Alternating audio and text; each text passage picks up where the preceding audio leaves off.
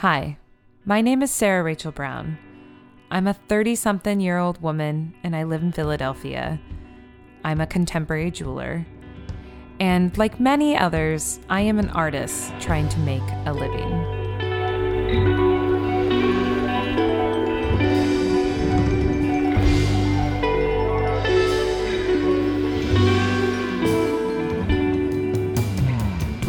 On this podcast, I am going to broach the subject of value. I'll be talking to studio artists and performers, educators and administrators, and anyone else attempting to combine their creative endeavors with how they get a paycheck. This past spring, I was questioning my choice of moving to a city that I had never stepped foot in before the day I moved there, and a city I chose to live alone in and have my studio and my spare bedroom. And although the solitude was a welcome change from the hyper-social environments I had recently experienced through living at craft schools, my lack of community became very apparent a few months into my new life in Philadelphia. Right before I left for Maine, a really great opportunity came my way. Remember Emily Cobb? You know, episode 1, the jeweler who was doing the adjunct hustle, but had recently been hired for a full-time position in California. Go, Emily. Well, Emily had co-founded something called the JV Collective. It's a collaborative contemporary jewelry studio based in South Philadelphia, also known as the neighborhood I really wanted to live in. And I've been well aware of the JV crew since moving to Philly. It's comprised of 5 women jewelers. 5 women that I respect greatly in my field, and quite frankly, have looked up to as I figured out my place in the contemporary jewelry community. So as Emily transitions to California and as the West Coast satellite member of the JV Collective, I have been asked to be the newest member. So this will be my first official studio space. It's not in my bedroom, it's not shared at a craft school, and it's not on loan while at a residency. It's taken 7 years to get here, and I already feel that comfort, you have when you're part of something, part of a team. And at the very least, I feel very cool when I checked my phone recently and always have, somewhere between 11 and 36 missed text messages, thanks to the JV Collective texting thread. I'm sure many of you as studio artists, or just humans in general, can relate to the need for community. Today's guest is here to discuss just that. She's a graduate of Maine College of Art. She's a contemporary jeweler. She is a very proud cat mom and the co-owner of a beautiful home that she's dubbed the Antique Barbie Dream House, which, in case you're wondering, is exactly what it looks like. So please welcome the secretary of the Portland, Maine Metals Collective, Shelby Goldsmith. That took so much effort to even make that little quarter that beautiful. Listeners, you might hear cats, and Shelby is just my friend.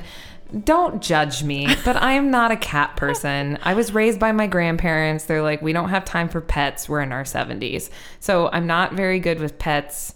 And Shelby is my cat friend. Like, you're the epitome of the crazy cat lady, but you're only 26. Yeah, it's amazing.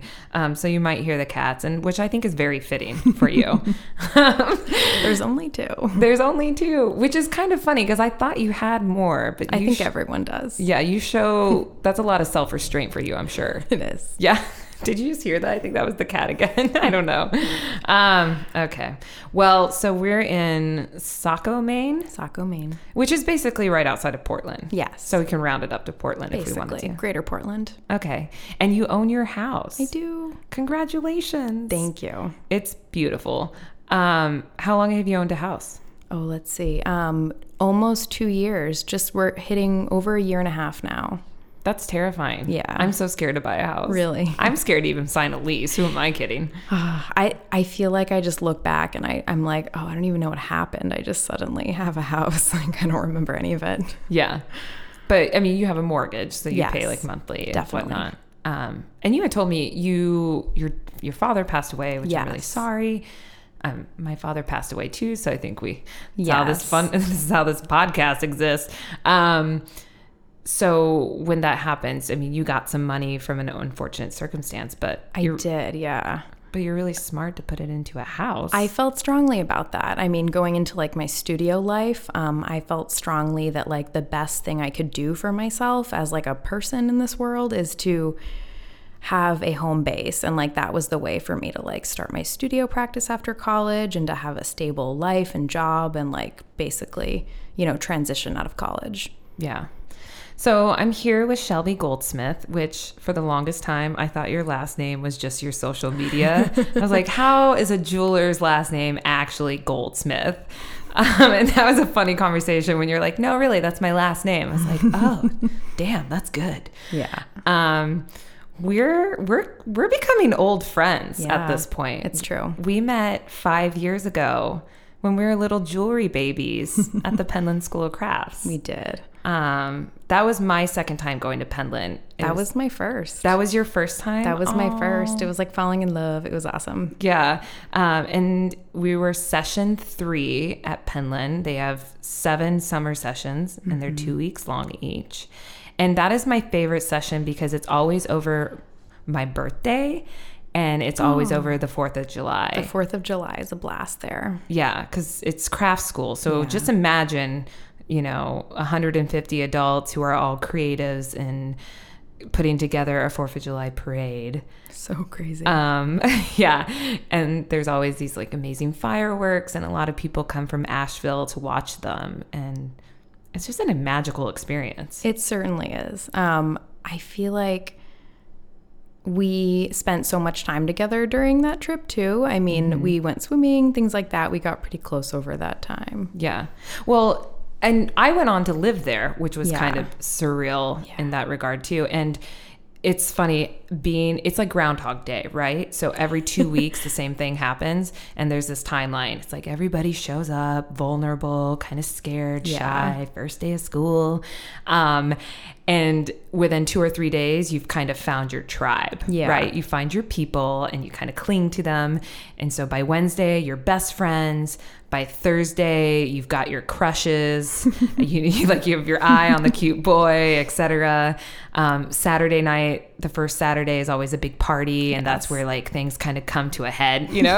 Like, are you gonna kiss your crush? Are you guys gonna like fall in love? Or your best friends? You get ready.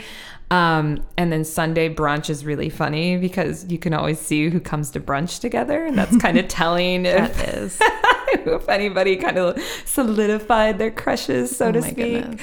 And then the next week, by like Tuesday of the second week, you are going to be lifelong friends if you click. And by Wednesday or Thursday, it's heartbreak because you only have a few days left. And then Friday, you're saying goodbye, and Saturday, you're crying.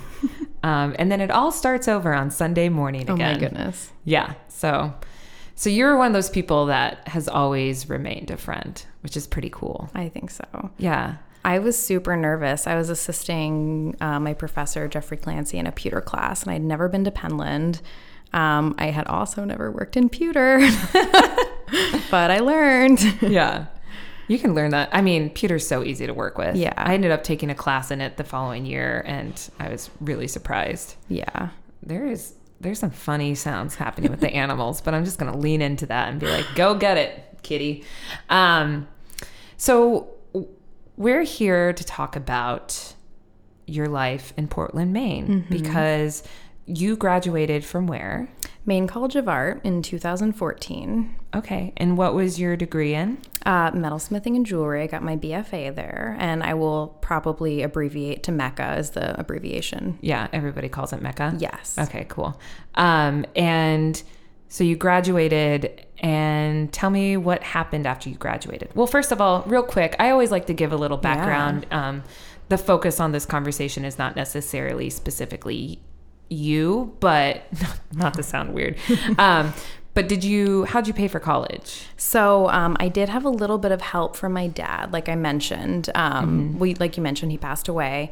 I got some money, which helped me pay for my final semester out of college. So he died in my senior year of college, I took a year off and then I came back to finish it. So I paid for that out of pocket with some help from the money I was left. I got half of my entire tuition paid through the college from a scholarship. I think it was called the Annual Vision Fund, which was cool. So that helped me a lot. And that was how I was able to afford going in the first place.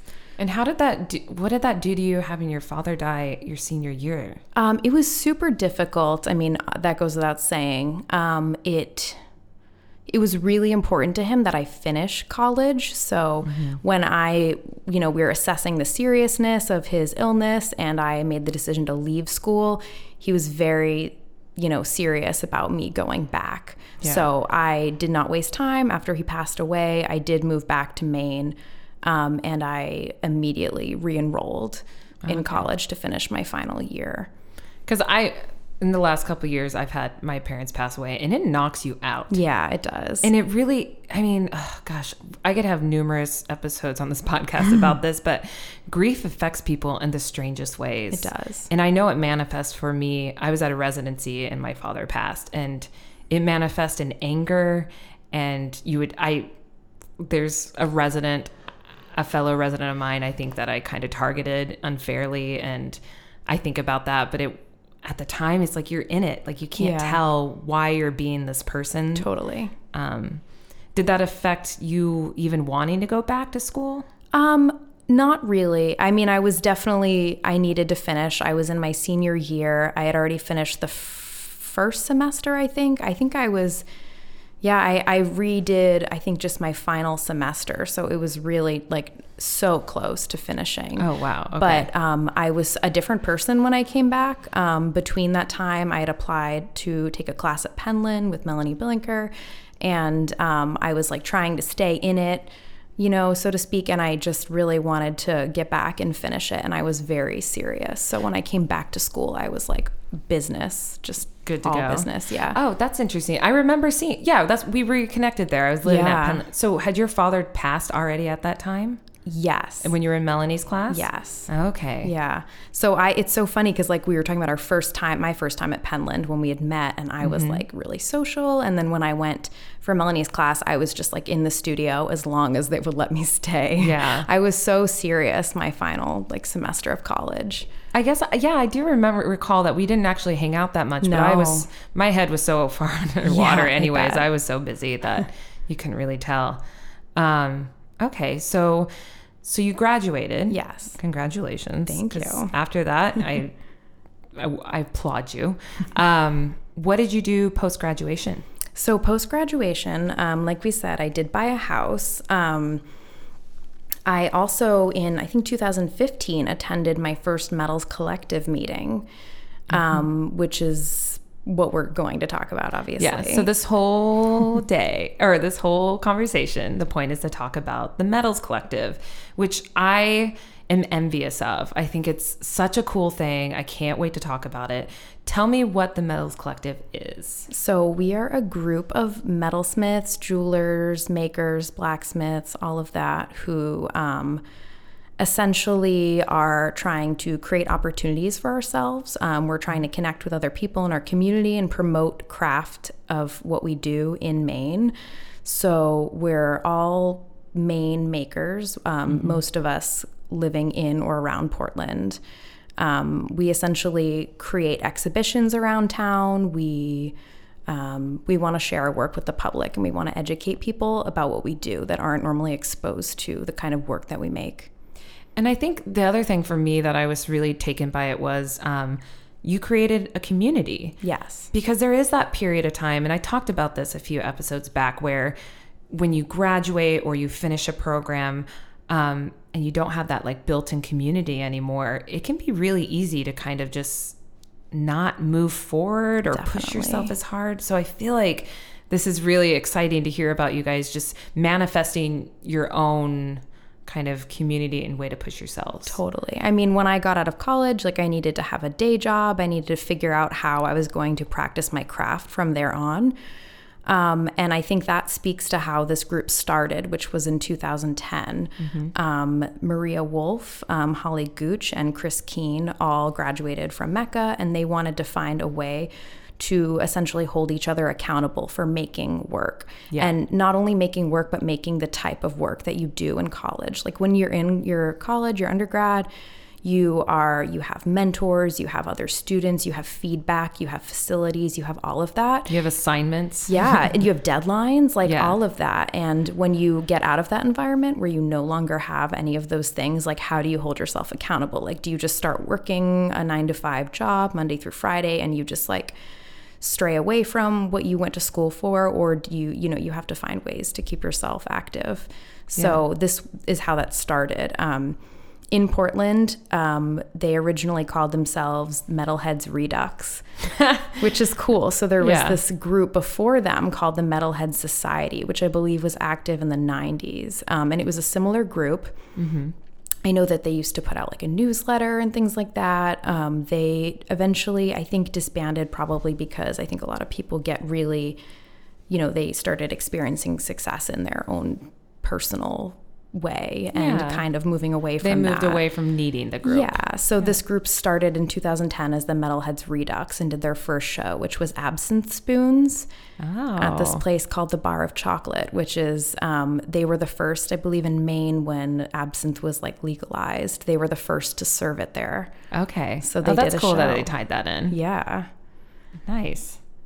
So basically, now the way that the group is, we do shows similar to that. We usually do themes. We try to do our shows in bars and other venues where people are going to encounter our work that don't normally get exposed to this, and especially those who don't tend to walk into like a gallery or be up to date on what's happening in a gallery setting. Yeah. We do gallery shows as well, but I think one of our big points is accessibility and just having people see our work that don't normally see this. And that is something that I have a hard time, like the contemporary jewelry community or the art jewelry community is so small compared to a lot of other communities. I went to Rhinebeck to the Sheep and Wool Festival and my jaw was on the ground by like knitters are nuts. There is this whole market, tap into it. Like, I don't know, make jewelry for knitters specifically because you're going to make $1 million. Like there was so many people there and the energy was so great. And it really made me think about, am I just making art jewelry for other art jewelers to look at it? Totally. And a handful of collectors? Yeah. Like, how do you branch out? And even with my own family, have you had this where I'm like, oh my God, this thing happened and it's a really big deal. And they're like, that's great. We're so happy for you. And you can just see their eyes kind of glass over because they're like, what the hell is Metalsmith Magazine? Exactly. Like, who cares? So I really love that you guys are putting your work out there in places, because I came here and visited you before and you took me to a bar. And, and I love that we went up to their loft space and you guys had an exhibition there. Yeah. And it wasn't gallery walls and it wasn't super bright. It was nighttime. It was at a bar.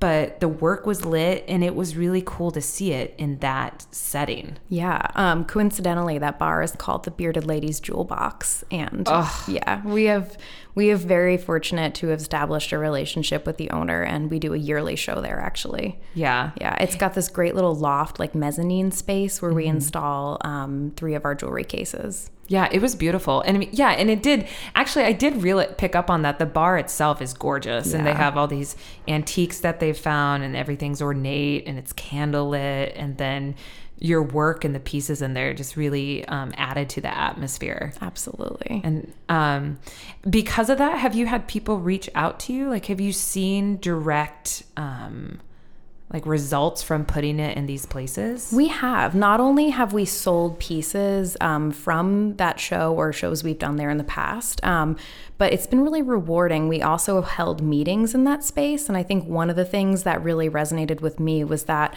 we had a man come up to the mezzanine, just to like take a look, and was like, oh, this is you guys, you do these shows. And he's just a guy who saw, one of our flyers or frequents the Jewel Box and had seen our work in there, and we were like asking him questions. We're like polling him, like, so how did you find out about us? Like, what did you think? And it was so cool to engage someone in a conversation about the work that they were seeing that wasn't another art jeweler with the same like vocabulary and knowledge of the history and contemporary field. Yeah, I mean, I think we're not doing this just for each other. Totally. So I like that a lot.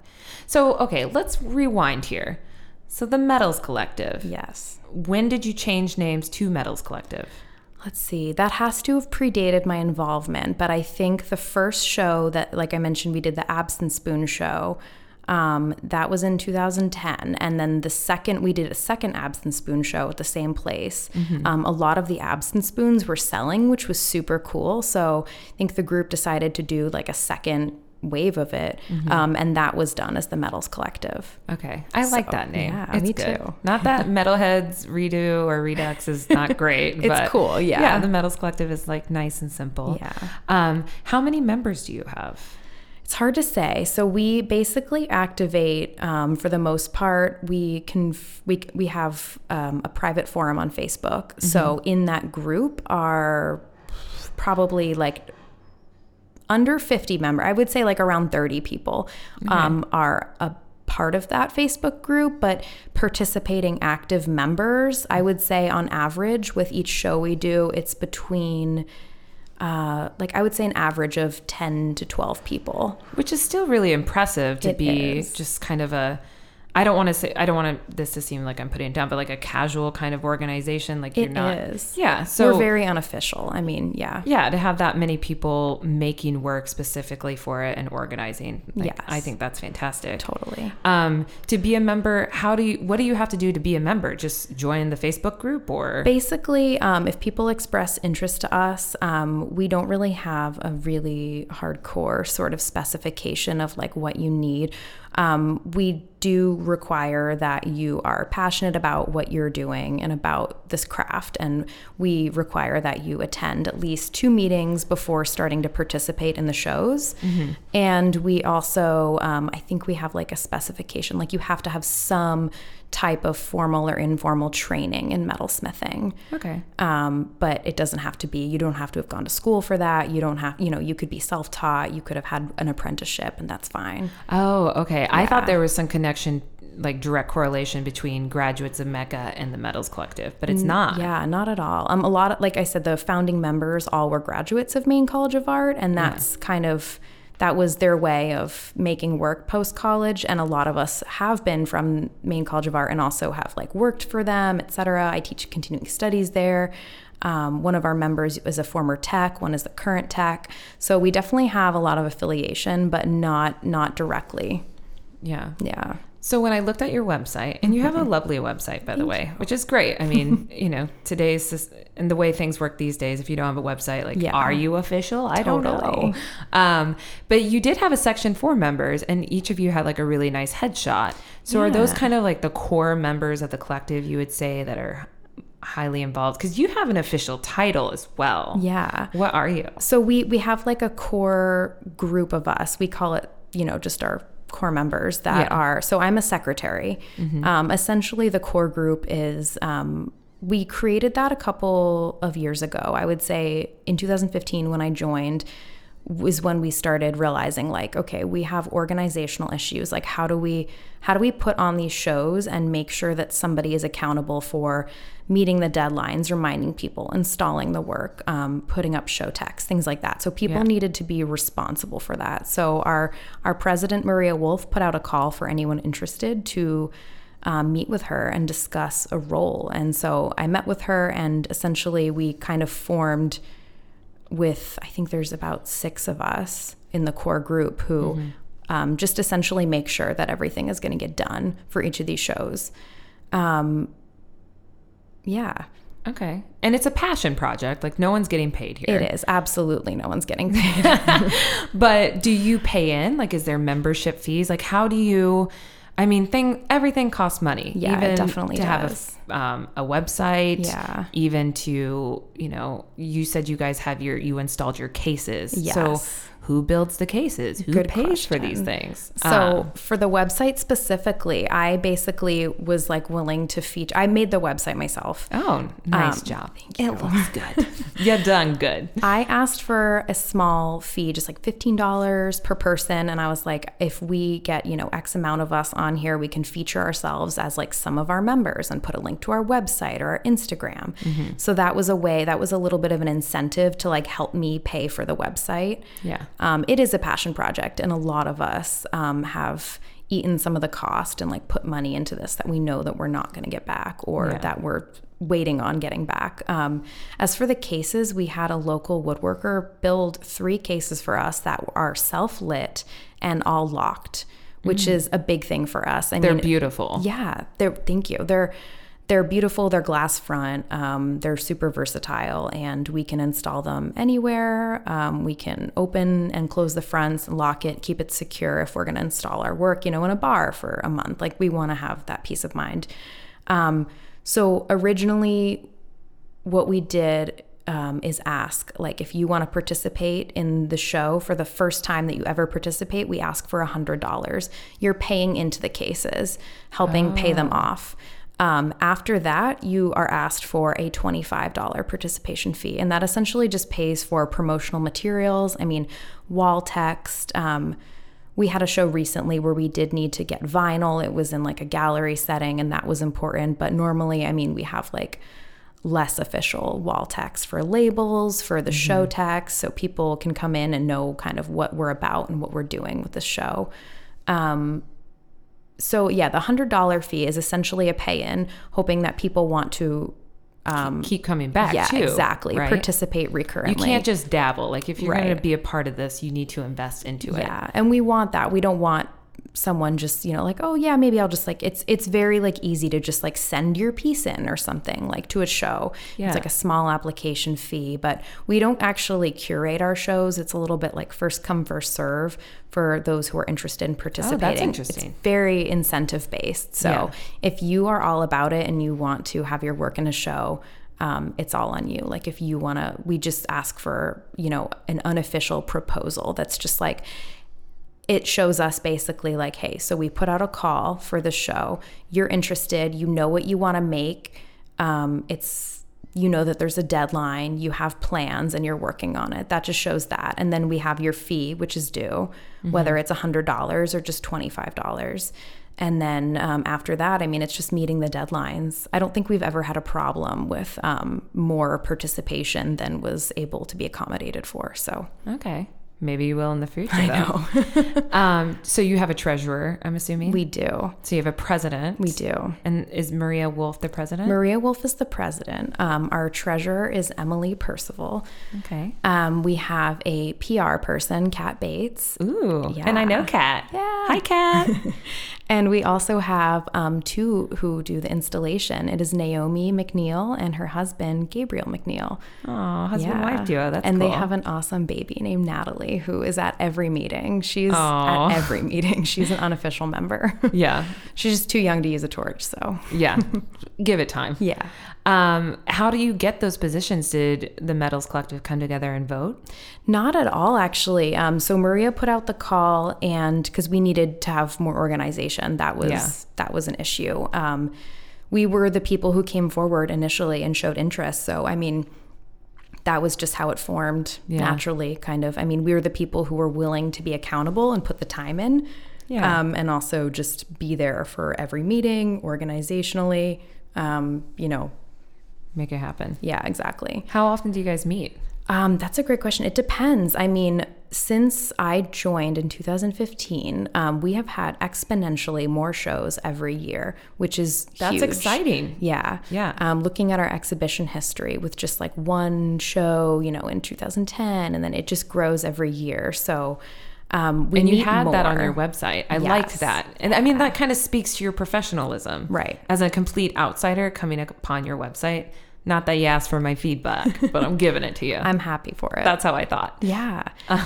We wanted to have that on the table, especially, I have to say, full disclaimer that our website is not completed. So the other person who does help a lot recently with our core group is Mary Forst, who has been photographing and editing every single piece that we've ever done in a show, which is grueling. It's a lot. So she's like the all-star of the group right now. Basically. That's the worst. So she's been helping us document and archive all of the pieces we've done, and we've been slowly able to add them to each show on our website. So not yet complete, but underway. But that's a huge undertaking. It is. I mean, I don't know any other organization. I mean, I'm sure there's so many that do, but yeah, that's great. Yeah. I'm impressed by that. Thank you. Not that I matter. I keep saying like, yeah, I'm very impressed by you, but like, no, whatever. your opinion is valued. Okay. Thank you.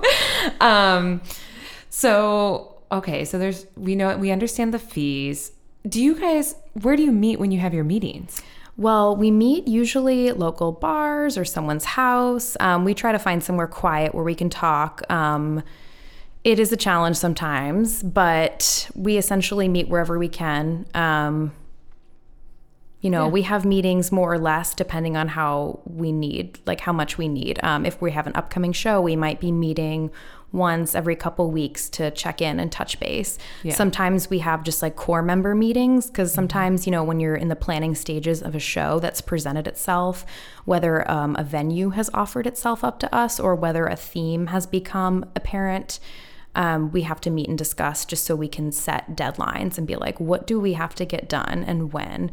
And what's the best way for this to happen? So we have to just set those deadlines and then present it to the rest of the group and just be like, okay, so if you want to participate in this show, here's when we're going to meet to discuss the title and the content. And like, this is the deadline for your work to be due, like who's in.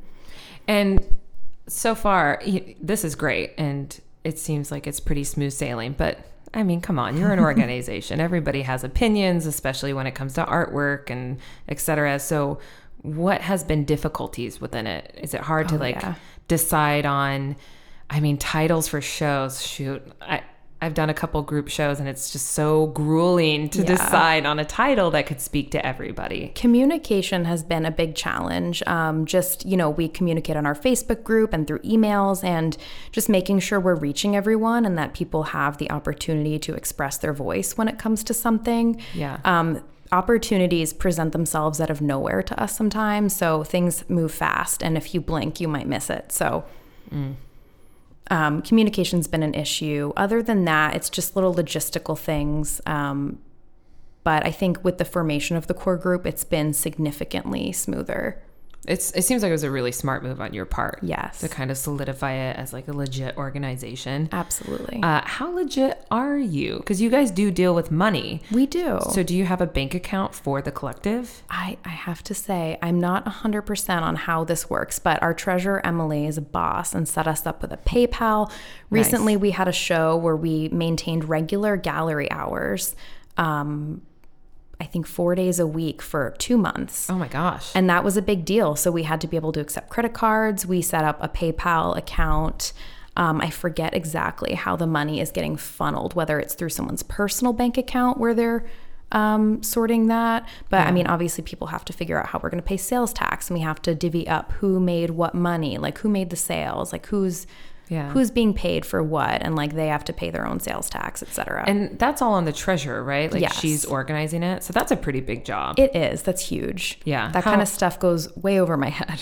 So you're like, I got the website. Yes. You handle the dollars. How long has she been a treasurer for you guys? Since the formation of the core group. I think that happened all in like 2016. We started getting a lot more opportunities and we just moved fast on it. And she presented herself. She's really good at Google Docs and spreadsheets. And I feel like that is a must. I love a good spreadsheet. I don't know how to do them, but I know that they're awesome. No, they are awesome. Okay, because that makes sense to me then. Like you guys get paid for your work. Oh, well, do you put a commission towards, is there like a fund that you have? I mean, you said that if you do an exhibition, you pay into it. But say, for instance, you're selling all this work. Does each person give like a small percentage back into the Metals Collective? We don't. We've been really fortunate. The community here in Portland, Maine super values, local artists and supporting local economy. So I will say some of the bars that we've had shows at gave us 100% of anything we sold. We were the ones handling any and all transactions. Yeah. So they weren't handling that for us, but we got 100% of anything that we sold. Additionally, some venues have required just a small fee if they were handling transactions for us. Yeah. Whether it was like 10 or 20%, it's been very low and they've been very generous. I didn't even think about that aspect of it. So that's just a small bit. The Metals Collective does not ask for any sort of percentage of that at all. We all pay to put these shows on, so we get 100% of what we make from it. Yeah. But for instance, like we are planning our next show, and we are talking about doing a show of like charms. Mm-hmm. So this is going to be a Valentine's Day show, and we thought about the idea of to raise some funds and help make sure we pay off all of our expenses with the cases and things like that. That each maker could donate one charm if they were willing and assemble them into a bracelet or a necklace, and that could be sold to benefit the collective. Oh, that's a really good idea. Yeah. We keep mentioning to pay off this debt. So you guys don't own those cases? Did you find somebody that was willing to give you a layaway? We do own them, and we did work out a payment plan. Maria Wolf had a studio space in a building with this woodworker who made the cases. Okay. So he was very generous and patient, and we did pay for those. But like I said, some of us have not been fully paid back for our investment into the collective. So the cases would definitely fall under that category. Oh, okay. Yeah. See, it's always who you know, though. It's true. That's the best part. I mean, I always joke. It's like, I really want to fall in love with a carpenter. Oh, my goodness. So he can build me a house. I did that. Yes, you did. And look at your house. Highly recommend it. Yeah, like, hey, carpenters of the world. Okay, well, that's hilarious. So you have your next exhibition coming up. Yeah. Because you have to plan pretty far ahead of time. Definitely. Because what do you do? How does that work? You have a meeting, you talk about, somebody proposes the next show theme. Right. Sometimes, I mean, they usually arise pretty naturally. Like I said, we do a yearly show at the Jewel Box. For instance, the most recent show we just did was at Maine College of Art in this gallery where there's an office called Artists at Work, which essentially is a resource for students to be able to get help, resume writing, etc. So I went there for help in grant writing. Yeah. And I started talking with Jessica Tomlinson, who runs that space, and we started talking about the Metals Collective and having a space and doing a retail show with work from members. So essentially that kind of it came naturally. But we had that meeting this past winter, and the show was June and July. So we were 6 planning. months out. Yeah, wow. We were planning very far ahead. Right now we're already planning shows for 2018. We're looking about a year ahead with at least some of our things in the works right now. I think that for me is when I first got into the being an active part of the bigger contemporary jewelry community. Yeah. And especially things like SNAG, like going to a conference and people have exhibitions tied to it, and just realizing how far out it's crazy. That is planned. Because I think the first time I went, I was like, wow, this is amazing. Like, how do you even get into an exhibition? And realizing that proposals are a year out to be able to be at the next SNAG. And not only that, you're proposing something that you've already thought through. And you typically have to have images of work. I'm not really sure I've done this, but so you're talking like a year and a half out sometimes. Definitely. Or even more. Yeah. Which blows my mind. Definitely. Right now we're looking at, like I said, the show of charms, which will be at a local blues and jazz lounge in town. I love that. Yeah, so we're going to get an awesome band to play, some salsa music, and... I wish I was going to be here for that. And have this show of charms for Valentine's Day, which will be cool. We're also talking to... So Maria Wolf, the president, organically met this woman, Gina Colombato, who runs our local chapter of the Death Cafe, which is a national, maybe international organization. And they meet regularly to discuss topics around death in a way. So you guys are kind of like kissing cousins, like Metals Collective. Exactly. So they meet to discuss topics around death in a way that like destigmatizes it, whether it's about like burial and grief and things like that. So I, given my history and my work, was immediately intrigued by this. So we met with her, and we're talking, you know, far into 2018, but having a show. And right now it's like very beginning planning stages. We don't know what we're making. We don't have any dates set or a venue, but it's just like, it's the very early planning stages. So that's what that looks like, as opposed to our show at the lounge I mentioned, which is called Blue. Mm-hmm. So we have set our dates, our deadlines. That is much more concrete. Yeah. And that'll be in February. So that's how far we're planning for that. Wow. Yeah. Thinking about you guys as a collective, you do not have a physical space. True. Where you're all together. Yes. Is that looking forward? Because it seems like you're gaining momentum, mm-hmm, right? Like definitely. Each year you have more shows you're planning. You're getting more in tune to being organized and et cetera. What do you want for the future? Like, is there an idea of maybe someday having a physical space together? Yeah, we've actually done a lot of work and research into that, and have looked at spaces. Do tell. Yes. So we looked into that. One of the big challenges, going back to our origin, exiting college, you have these like amazing facilities that someone else maintains. Yeah. And then you suddenly are like on your own to figure it out. So for me personally, I have been a periodical continuing studies teacher at Maine College of Art, and I've worked for a fine jeweler. So I've had like here and there access to studio. Mm-hmm. I definitely am no stranger to the illegitimate studio apartment setup. Yeah. With a torch. Haven't we all? Is not something that I am advocating, but sorry, landlord, don't do it. It didn't make me happy or comfortable. So for me, buying the house was like a big part of that. But that's a challenge that we faced and something that we're acknowledging. So, you know, shared equipment is beneficial. Shared studios and facilities are beneficial, so you don't have to do it on your own. Yeah. So we've looked at a space. Funding is an issue, obviously. We wanted to educate ourselves about local fire codes, zoning issues, things like that. I mean, we're things that I don't even know anything about. Yeah. Like, how do you even find out information like that? Just Google? Well, we went to the city. We went to town hall and we met with someone who works in commerce there, and she set us up with a meeting with the fire department where we asked all of the questions about zoning and that is fire so cool. codes. Yeah, they were very, very accommodating, and I was very surprised to find out that actually it's a lot more lenient than I had imagined, and that a lot of the reasons that it's not allowed in certain studios that already exist, like communal, you know, for rent studios in Portland, is mostly just the choice of landlords who are very nervous about that equipment, and you know, studios that have to deal with like insurance and things like that, and that is like a big turnoff for them if you have a torch. Yeah. So that's a challenge. So that was a big incentive in looking for a space. Ultimately, moving forward, we are looking at a different space than originally planned. So you did you guys contact a realtor, or were you just looking up places that were for sale or for rent and Good going question. to them? There was a woman in City Hall that we met from the Commerce office, and she's the one that showed us the space. Oh, and can I stop?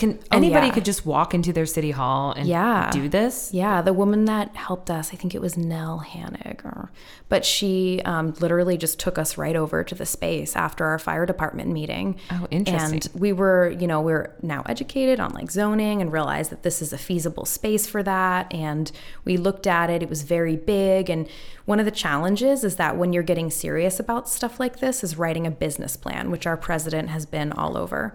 Wow. She's extremely, extremely accomplished with that. She's been just plugging away, meeting with lawyers and other city resources. You guys buying her chocolate, wine, whatever she wants. We definitely should be.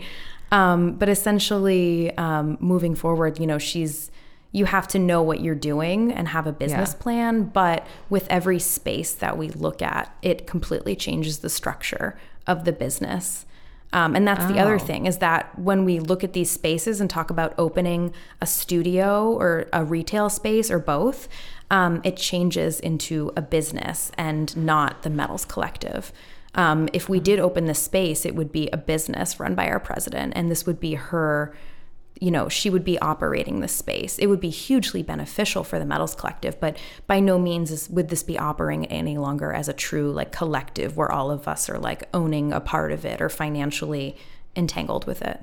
Yeah. So she's willing to step up and be kind of the exactly lead person for it. She's hugely passionate about there being a space like this to advocate for our craft in Maine and having a sort of homestay to be able to sell work like this that people aren't seeing, and for people to be educated. We'd love to host workshops, classes, other educational opportunities, resources, take in repairs, have a retail space, a gallery front, as well as a working space in back.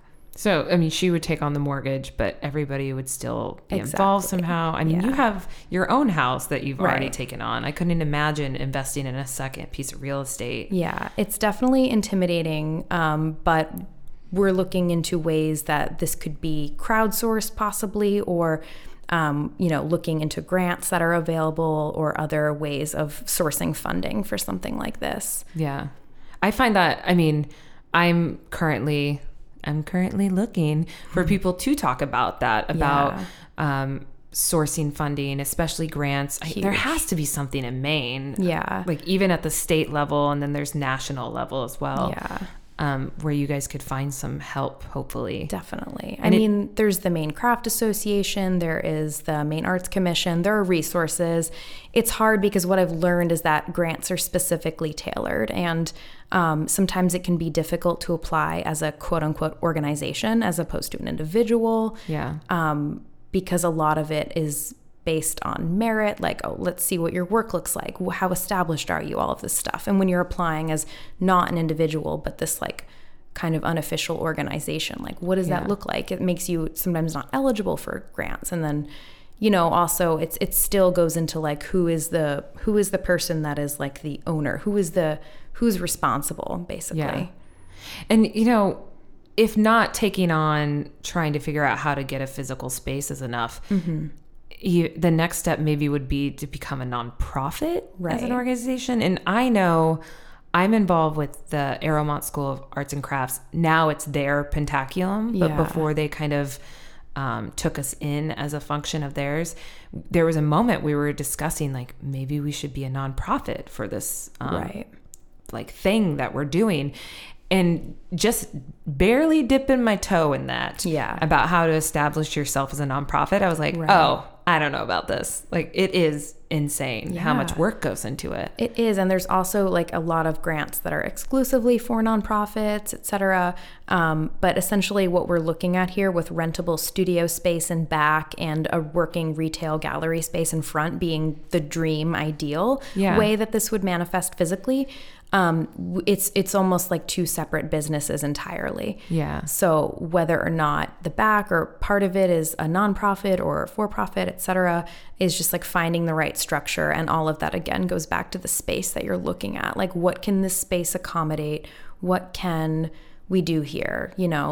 How much could lend itself to studios? How much could be gallery? And this changes at every square footage that we're faced with.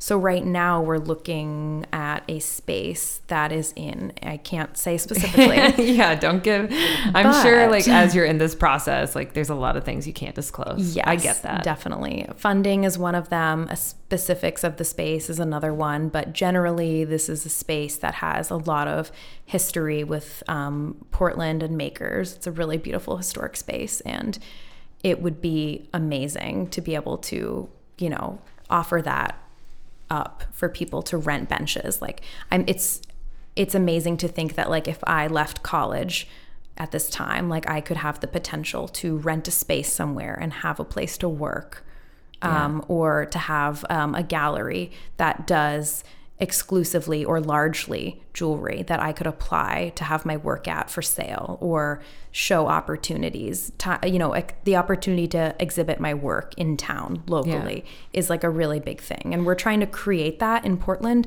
try to create the opportunities for ourselves where there might not be any. And no gallery in Portland anymore exhibits exclusively jewelry, contemporary jewelry or art jewelry pieces. Yeah. A lot of shops carry sort of like simple jewelry pieces, and that's something that people are used to seeing. It's accessible and they understand it. Yeah. But like they're not exposed to the kind of art jewelry pieces that a lot of us make.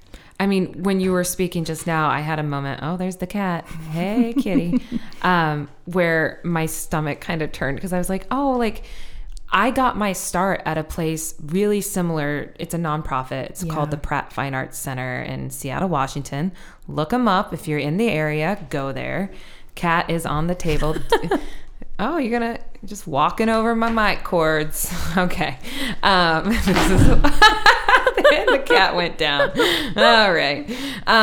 But I had a moment just now. It's like that place changed my life. Like I'm here with you now talking about contemporary jewelry. If I wouldn't have that opportunity to go somewhere to take a night class and rent bench space. Yes. Like you could be doing something really amazing for Portland. Right. And there's a need.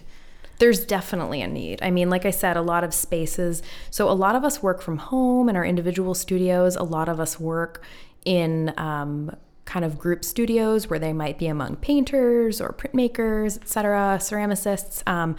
But I think the most unwelcome group so far is definitely metalsmiths and jewelers. We need ventilation. We need access to water. We need, we need to be able to have a torch. Yeah. And I think that that's intimidating and unwelcome by a lot of spaces. So trying to create a way for that to be possible for people in this community and not having to leave it. I applaud you guys because what seems to me started out as a way to kind of keep yourselves accountable. You're building something and creating something that's far larger than any of you singly, right? Absolutely. And I find that really exciting. I wish you guys all the best. Thank you. I really hope that the space works out, and I definitely will be keeping in touch with you, and please let me know what happens because I would love to share that with everybody. Definitely.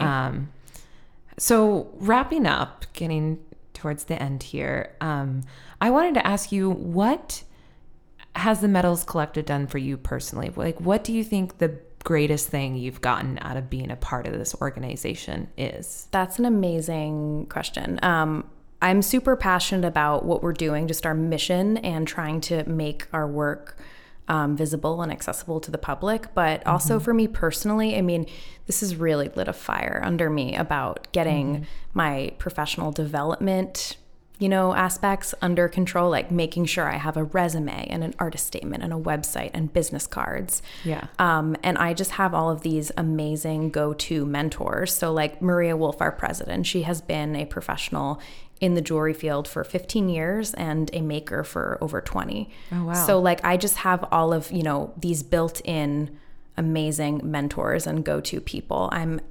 I have feedback. I can show her something I'm working on and say, what do you think about this? We are creating our own opportunities. I'm building my resume by each and every exhibition that we put on. Yeah. And I think most importantly, I'm making work. It's giving me a deadline and it's giving me an incentive.